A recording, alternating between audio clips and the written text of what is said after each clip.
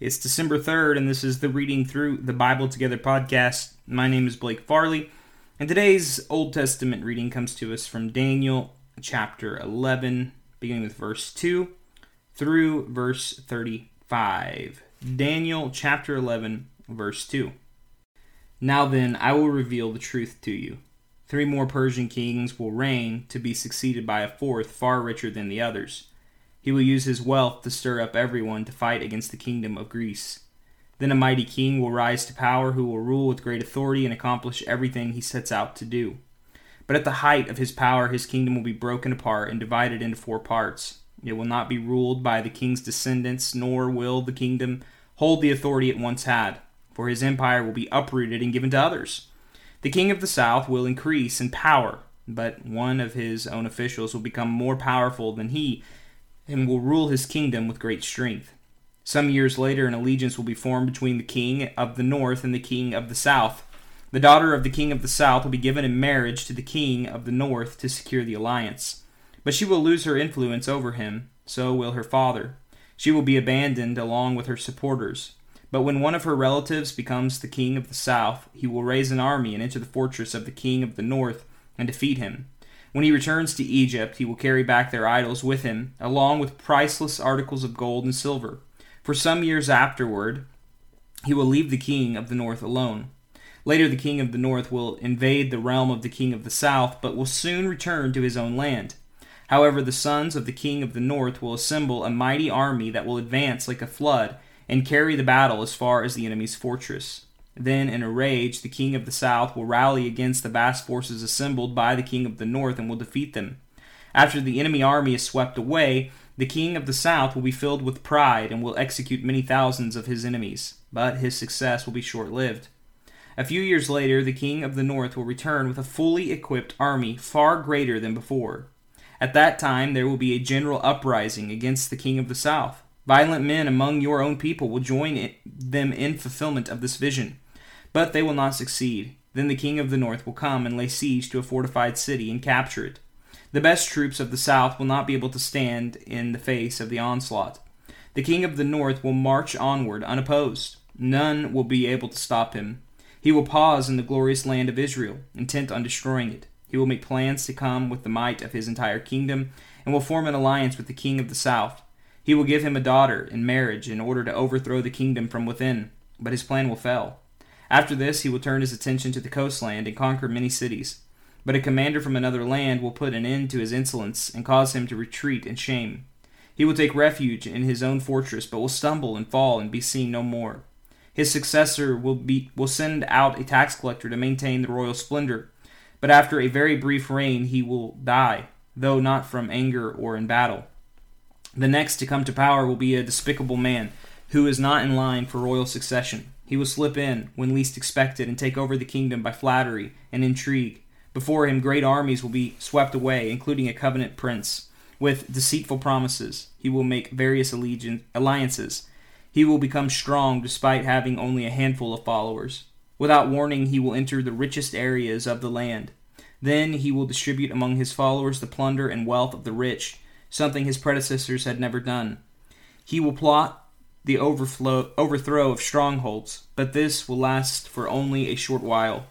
Then he will stir up his courage and raise a great army against the king of the south. The king of the south will go to battle with a mighty army, but to no avail, for there will be plots against him. His own household will cause his downfall. His army will be swept away, and many will be killed.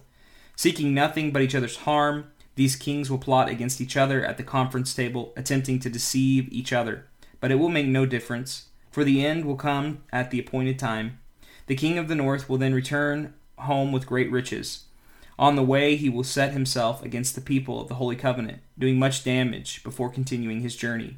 Then, at the appointed time, he will once again invade the south, but this time the result will be different, for warships from western coastlands will scare him off, and he will withdraw and return home. But he will vent his anger against the people of the Holy Covenant and reward those who forsake the covenant. His army will take over the temple fortress, pollute the sanctuary, put a stop to the daily sacrifices, and set up sacrilegious object that causes desecration. He will flatter and win over those who have violated the covenant. But the people who know their God will be strong and will resist him. Wise leaders will give instruction to many, but these teachers will die by fire and sword, or they will be jailed and robbed. During these persecutions, little help will arrive, and many who join will not be sincere. And some of the wise will fall victim to persecution. In this way, they will be refined and cleansed and made pure until the time of the end, for the appointed time is still to come. That concludes our Old Testament reading. Moving into the New Testament. 1 John chapter 3, beginning with verse 7, reading through verse 24. Dear children, don't let anyone deceive you about this.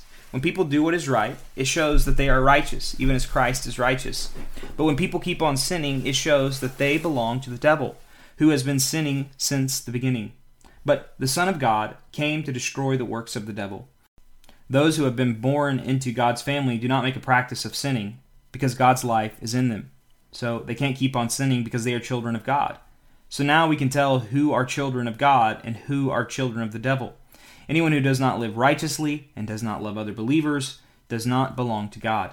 This is the message you have heard from the beginning. We should love one another. We must not be like Cain, who belonged to the evil one and killed his brother. And why did he kill him? Because Cain had been doing what was evil, and his brother had been doing what was righteous. So don't be surprised, dear brothers and sisters, if the world hates you. If we love our brothers and sisters who are believers, it proves that we have passed from death to life. But a person who has no love is still dead. Anyone who hates another brother or sister is really a murderer at heart. And you know that murderers don't have eternal life within them. We know what real love is because Jesus gave up his life for us. So we also ought to give up our lives for our brothers and sisters. If someone has enough money to live well and sees a brother or sister in need but shows no compassion, how can God's love be in that person? Dear children, let's not merely say that we love each other. Let us show the truth by our actions. Our actions will show that we belong to the truth. So we will be confident when we stand before God.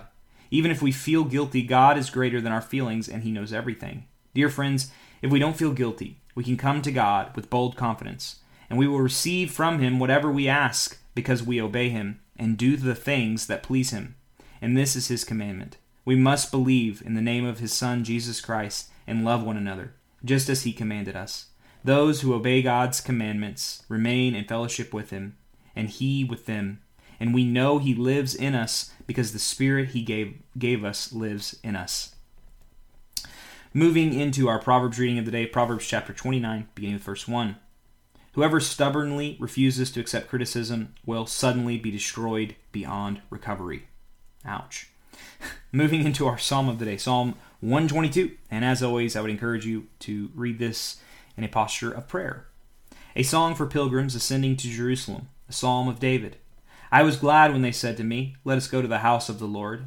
And now here we are, standing inside your gates, O Jerusalem. Jerusalem is a well-built city. Its seamless walls cannot be breached. All the tribes of Israel, the Lord's people, make their pilgrimage here. They come to give thanks to the name of the Lord, as the law requires of Israel. Here stands the thrones where judgment is given, the thrones of the dynasty of David. Pray for peace in Jerusalem. May all who love this city prosper. O Jerusalem, may there be peace within your walls and prosperity in your palaces. For the sake of my family and friends, I will say, may you have peace. For the sake of the house of the Lord our God, I will seek what is best for you, O Jerusalem. Lord, thank you that you have made your dwelling place within us. And Lord, let us live in such a way that is a way in which we focus our attention and focus our efforts on what is best for your kingdom and not our own kingdoms. It's in your name we pray. Amen. Well, friends, thank you so much for joining me for today's podcast, and I hope to see you back here tomorrow for another day of reading through the Bible together.